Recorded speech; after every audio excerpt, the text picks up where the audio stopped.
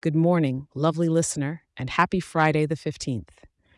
This is your weather for Friday, December 15th, 2023, in the bustling city of Toronto.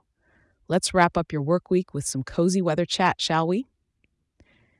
As you sip on that warm drink and think about the day ahead, you've got some moderately nippy air to greet you this morning at about 4 degrees. But don't fret, it's not going to stay this chilly all day. As we dance into the day, the mercury is going to nudge a bit higher, peaking at about 9 degrees. That's right, it's a little on the mild side for December in Toronto, so maybe grab a lighter jacket. That winter coat might be a bit much. The evening is going to follow the day's lead, cozying up to around 7 degrees, while the night will whisper in at a gentle 5 degrees. It's the kind of evening that might tempt you to take a brisk walk through your neighborhood to admire the holiday lights. The skies will be mostly a watercolor of scattered clouds with the sun playing peekaboo all day, thanks to cloudiness sitting nice and low at around 27%. Perfect for those dramatic winter sky photographs, am I right?